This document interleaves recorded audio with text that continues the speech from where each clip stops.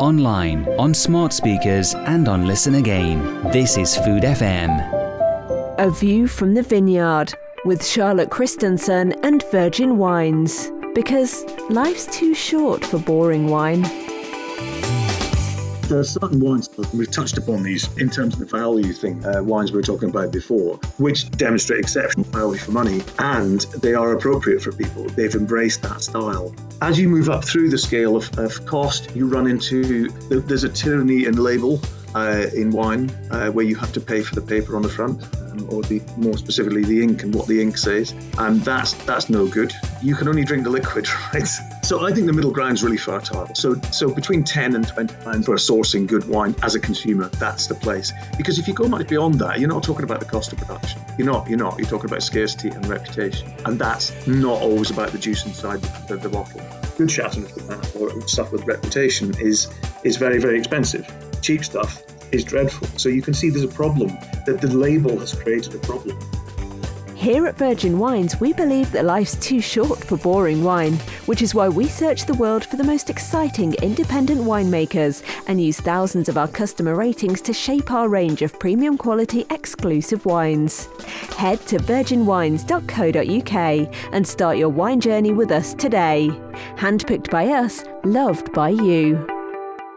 Today on Food FM, I'm excited to be joined by Andrew Baker, Buying Director at Virgin Wines. When it comes to wine, Andrew has done it all. He started his wine career in Oddbins almost 30 years ago and has since then studied wine, made wine, bought and sold wine, and along the way he has drunk lots and lots of the stuff. What Andrew doesn't know about wine is probably not worth knowing. I'm so looking forward to talking to Andrew about his career in wine and speaking to him about all of his top wine tips. Welcome, Andrew. Nice to have you here today with us on Food FM. Nice to be here, thank you. I wanted to start by asking you a little bit more about how you started in wine, about how you landed your first job in wine, and whether wine was always a passion and a hobby that turned into a career, or how it all came about. It didn't come about by design, put it that way.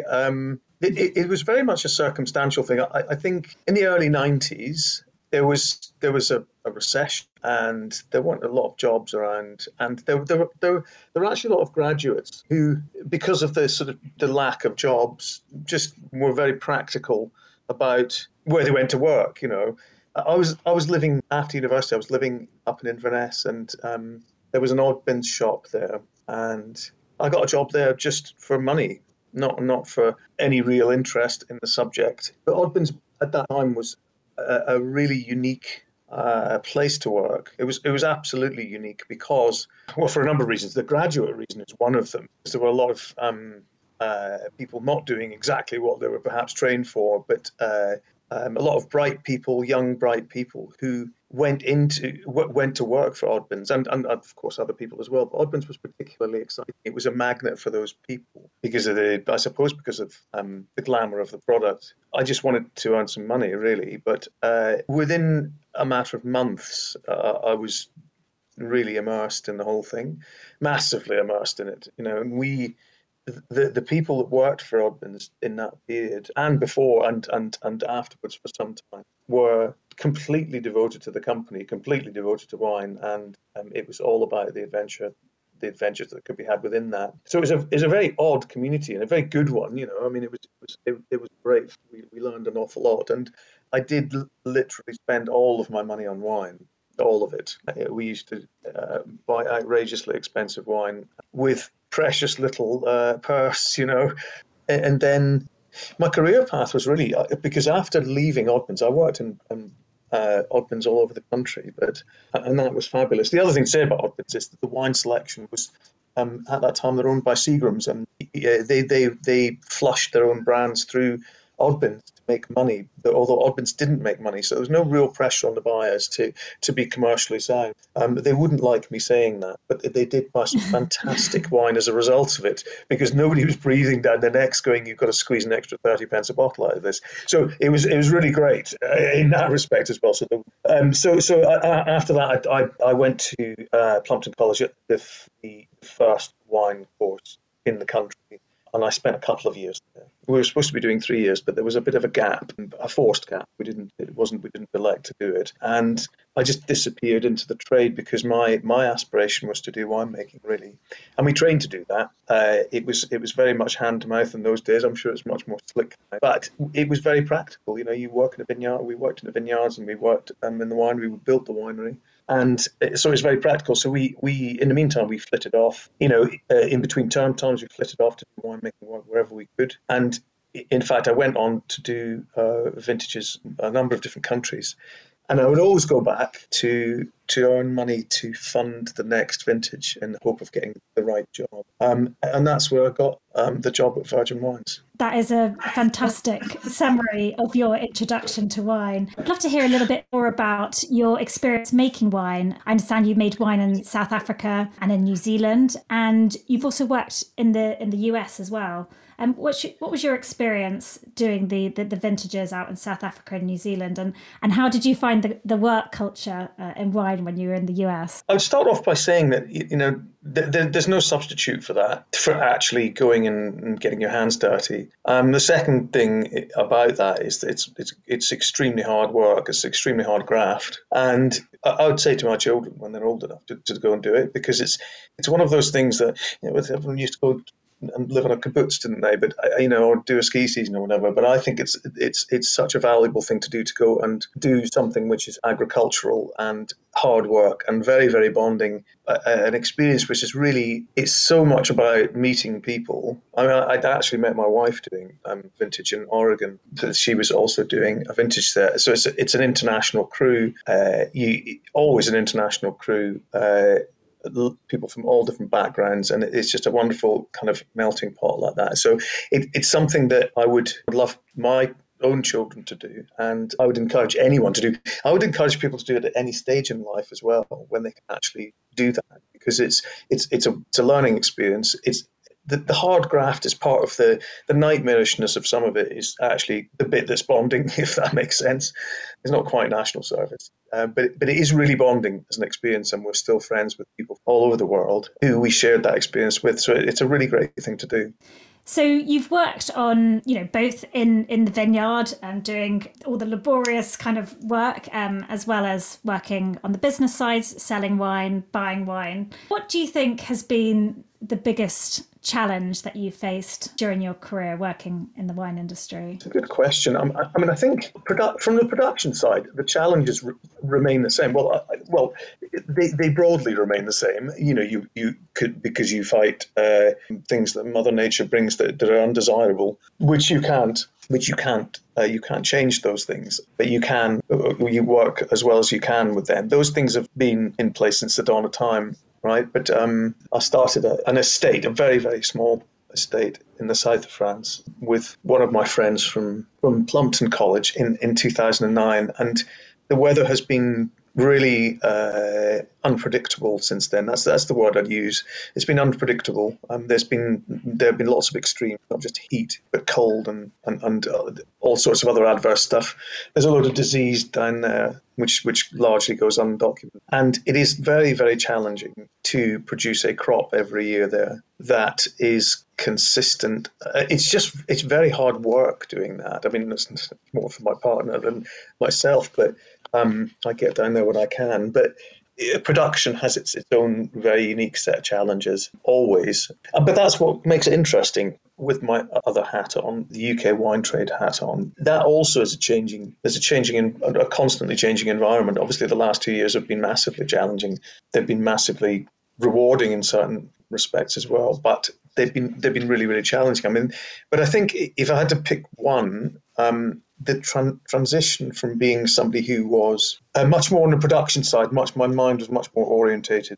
I've been really helped by working at a place like Virgin, where all of that information is not just available to us as buyers, but it's really obvious that you have to use it. It's quite fascinating for me because we get so much feedback, and 20 years worth of feedback is a lot. And what evolves is a stylistic wine spectrum, not a bunch of labels which you have to tick to buy. Because the great thing is that Virgin uses style categories. We use style categories to group wines together.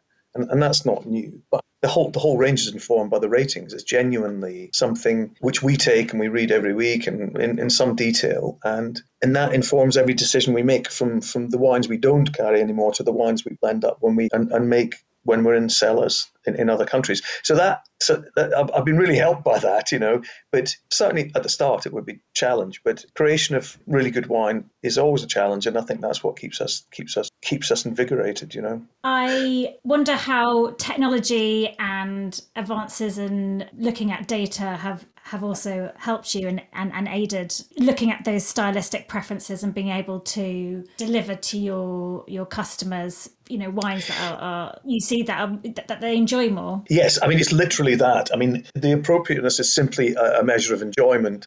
And actually, the actual production of wine and the blending of wine, which is an amazing tool that's available to us, because it involves a little bit of voodoo. So 2 + 2 virtually never equals 4 when you're blending wine together. It does require a little bit of experience, but you can always be surprised as well, no matter what your experience. So that's kind of good fun, that to see what eventuates, and endless tinkering and playing around. But certainly to have customers who actually drink wine, their preferences expressed very clearly, both as individuals and as groups, is really helpful. Andy, I'm really keen to delve into your expertise a bit more now, to find out a bit more about wine trends, some wine tips, how to choose great wine. The first thing I wanted to ask you about is the pandemic. We can't avoid discussing this and its impact it's had on wine. But what I'd like to find out from you is what you've noticed more in terms of wine buying trends since the pandemic. What are people stocking up more on? Are people spending more money or less money? Are they more driven by quality or bulk? What have you found? I think the pandemic is a great challenge for everybody in industry and, of course, in society. But we had some very, very shaky moments back in March 20 where we thought we were going to have to shut the door for safety reasons, and we've done like every other responsible kind of commercial entity. We've done everything we can to protect everyone, and that's been a great success. And fortunately, we did manage to keep the door open. So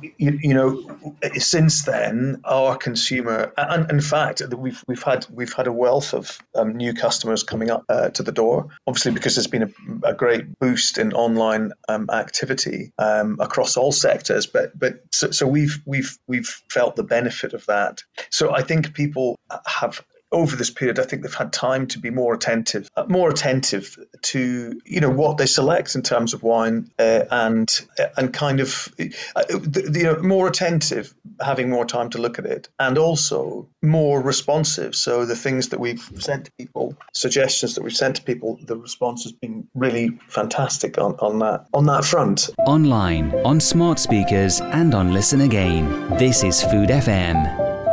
A View from the Vineyard with Charlotte Christensen and Virgin Wines. Because life's too short for boring wine. I wanted to ask you about 3 underrated wines that you have in your portfolio. Lots of people get stuck in a rut, choose the same wines or from the same regions all the time. Do you have 3 particular wines that you have that excite you, that might not be as well known, but people should start drinking? Yeah, I mean, I've probably got more than 3. I mean, there's still an issue in the UK wine trade that buyers and journalists get very, very bored very easily, and so they're always looking for new stuff. We've got a relatively adventurous customer base because we promote that. We don't promote what big brands would promote, which is drinking their brands every day, which in itself is kind of stasis. So that stylistic spectrum really helps us in that respect as well, because we can buy anything we like if it can be justified, and it can always be justified,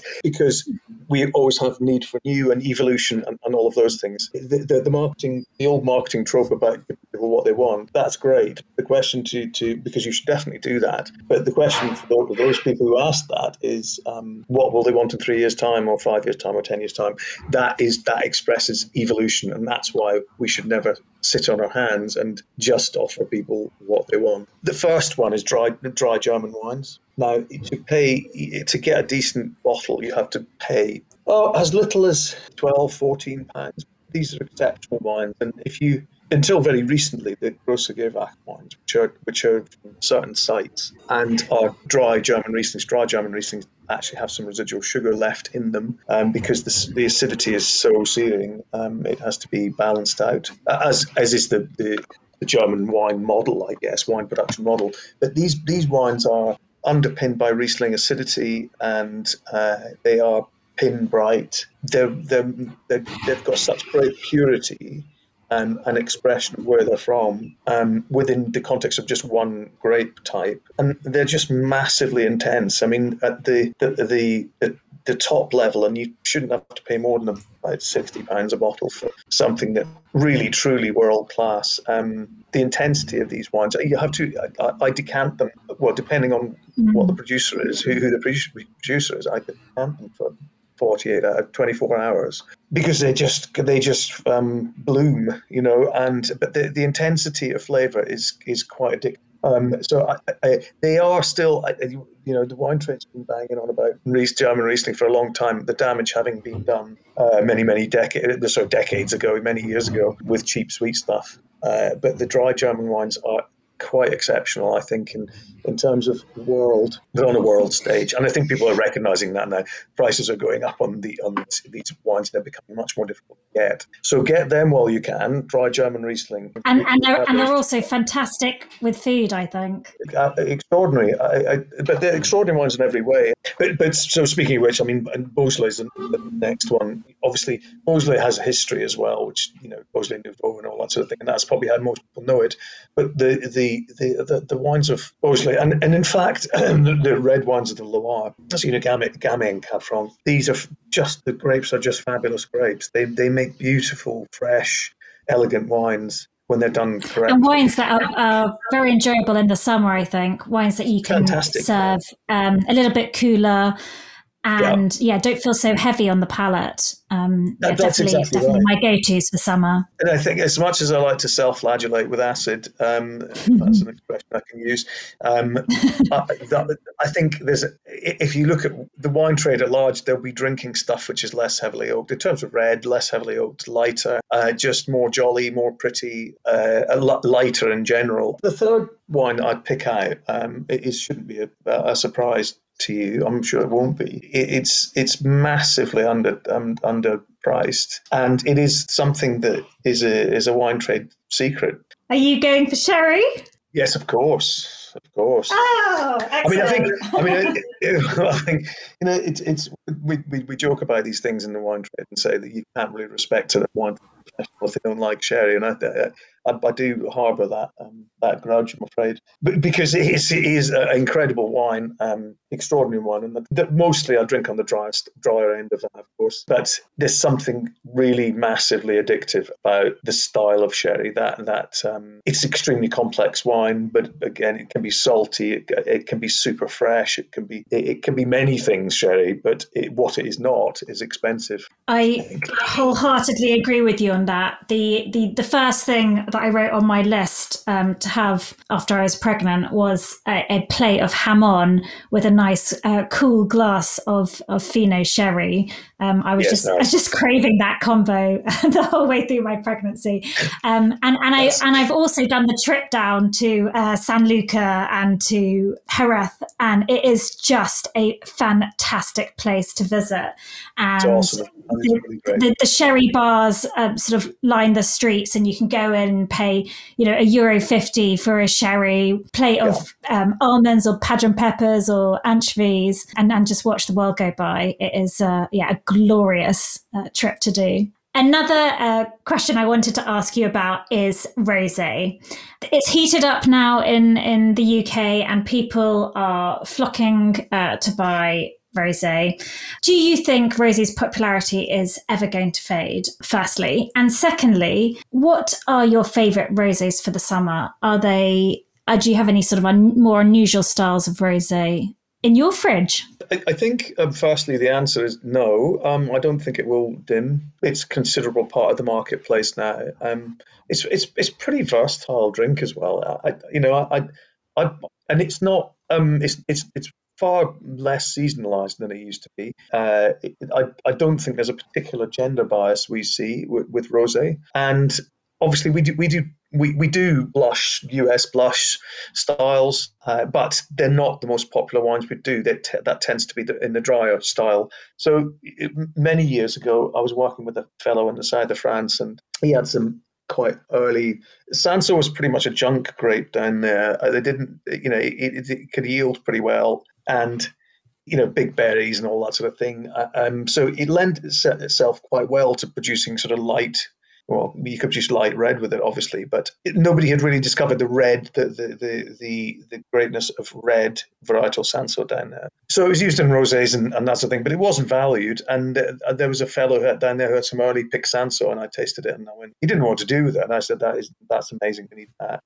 And that together with relatively early harvested Grenache. And we made a style which I wanted to make in the colour to reflect the colour of the Provence. Now, obviously, that is ubiquitous now. So those kind of beautifully coloured roses are ubiquitous now. But in the style I described at Virgin, we put that out there, and we still list it now. That exact wine now, and we've got loads of others now. But it proved to be massively popular, and it's so easy to drink. And I think rosé to me should look beautiful.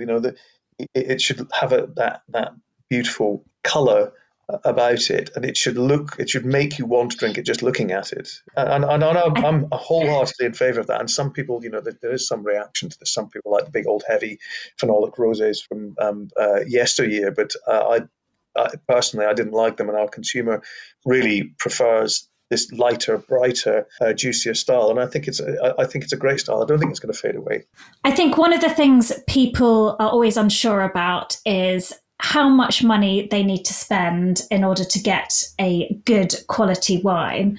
Now, I know there's certain things that have to go into the mix that you have to spend on wine, like taxes, the costs of the labor and the grapes and the production. And then obviously there's a part of it which is marketing. And then, then there's the brand element of the wine, which can make a wine much more expensive or much less expensive. But what I wanted to ask you about is, what do you think is the sort of benchmark or the amount that you need to spend in order to get a good quality wine? There are quite a number of things to say about this, I think. I'll try and keep it short. But the notion of good quality wine is actually illustrates, it shows a problem, because wine really shouldn't have an absolute quality rating. It's about enjoyment of the wine. So if you were to give a customer a wine, you as a trade expert was to say, this is really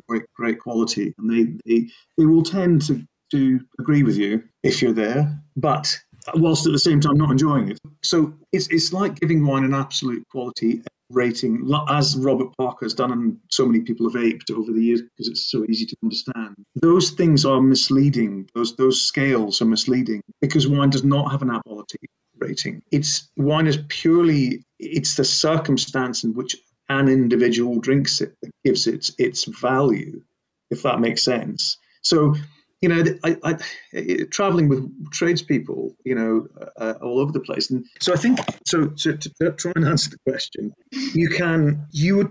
as a customer, somebody who drinks wine, what you want to do is buy a bottle of wine that you're going to enjoy. So the quality is specific to you. Giving a wine an absolute quality rating is absolutely misleading. It's totally misleading to the consumer. But I think there's also the other part of it, which you referenced, which is, as you cut cost, you'll come to a point where there's a very steep drop off in how good that product is. Processing, and it's about unit cost, and is not really driven at all by what will appear in the bottle at the other end. So there is absolutely a point beyond which we must not go in terms of buying. There are certain wine styles, and we've touched upon these in terms of the value things, wines we were talking about before, which demonstrate exceptional value for money, and they are appropriate for people. They've embraced that style. As you move up through the scale of cost, you run into confusing things like scarcity and label,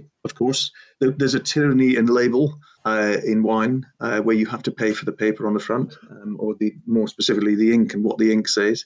And that's no good. You can only drink the liquid, right?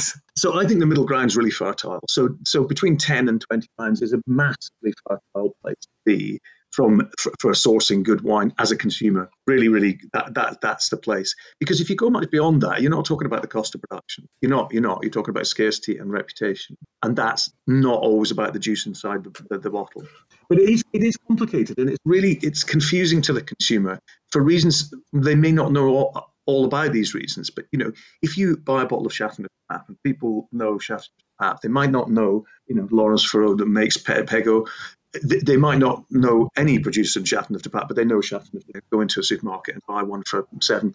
Now I know what that wine is, and it is the if you pardon the pun, it's the bottom of the barrel. It's absolutely appalling wine. It's really, really bad, and you could spend probably a third of the cost of that bottle on a decent wine from the south from the Languedoc or Roussillon, and it would be much more enjoyable. So paying for labels is well, you can't taste them. So I would encourage people to avoid those things. And actually, that's probably about being more adventurous. So not going with Chateauneuf du Pape, because good Chateauneuf du Pape or stuff with reputation is very, very expensive.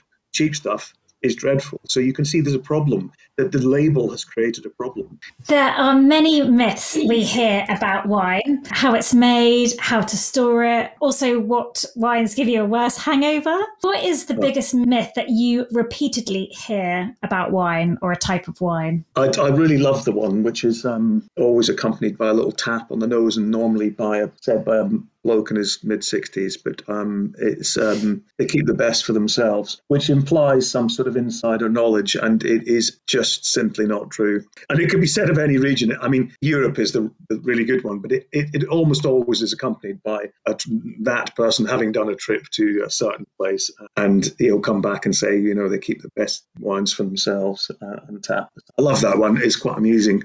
Myths in wine there are many myths in wine, but I think one of the most important ones is what I referenced before about the label. This whole notion that estate wines are, or what it says on the label, it delivers quality, is a very dangerous. It's not entirely a myth. It's not entirely a myth, because obviously if you know a producer and you know a vintage and you know a vineyard or the area where the wine came from, then you know that wine is really good for you. There's an awful lot of value generation which is not accompanied by wine quality in labeling. So the Chateauneuf example, people are trading this stuff. They're trading labels, and they are the price you have to pay more money for wine of equivalent quality because of the label. And of course, the people that do that know exactly that the consumer is using that as a framework to buy the wine in the first place. So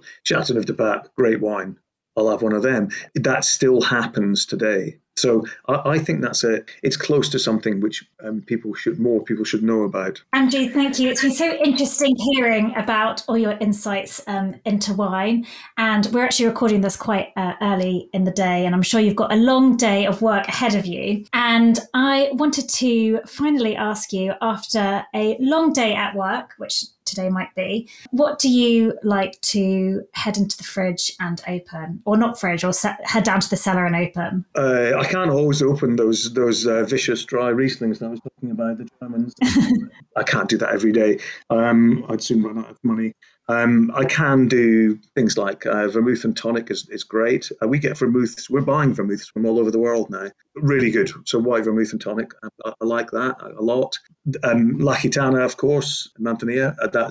And any other dry sherry is probably my favourite. And believe it or not, I've actually been doing quite a lot of, if we call it fake booze, non-alcoholic gin, and I've been playing with that a lot over the last year, and with some pretty good results, actually. And I shouldn't really be doing that, but we do sell it. So, but I do enjoy it. I mean, I also gin and tonic. We sell many different gins, and that's really a bit of a journey as well, because there's many different tonics, there's many different bitters. There's loads of ways you can play with gin. They're quite fun, and it makes after work. That's a good way to sign off back with the gin and tonic. Excellent. Thank you, Andrew, so much for sharing all about your career in wine. You've had such a colourful and broad experience. I'm particularly in awe of your time working in the vineyards, and we've been ever so lucky to hear all of your top tips. Thank you again, Andrew, and thank you for tuning into A View from a Vineyard. Online, on smart speakers, and on Listen Again. This is Food FM. A View from the Vineyard with Charlotte Christensen and Virgin Wines. Because life's too short for boring wine. To find out more about Food FM and our content, go to foodfmradio.com.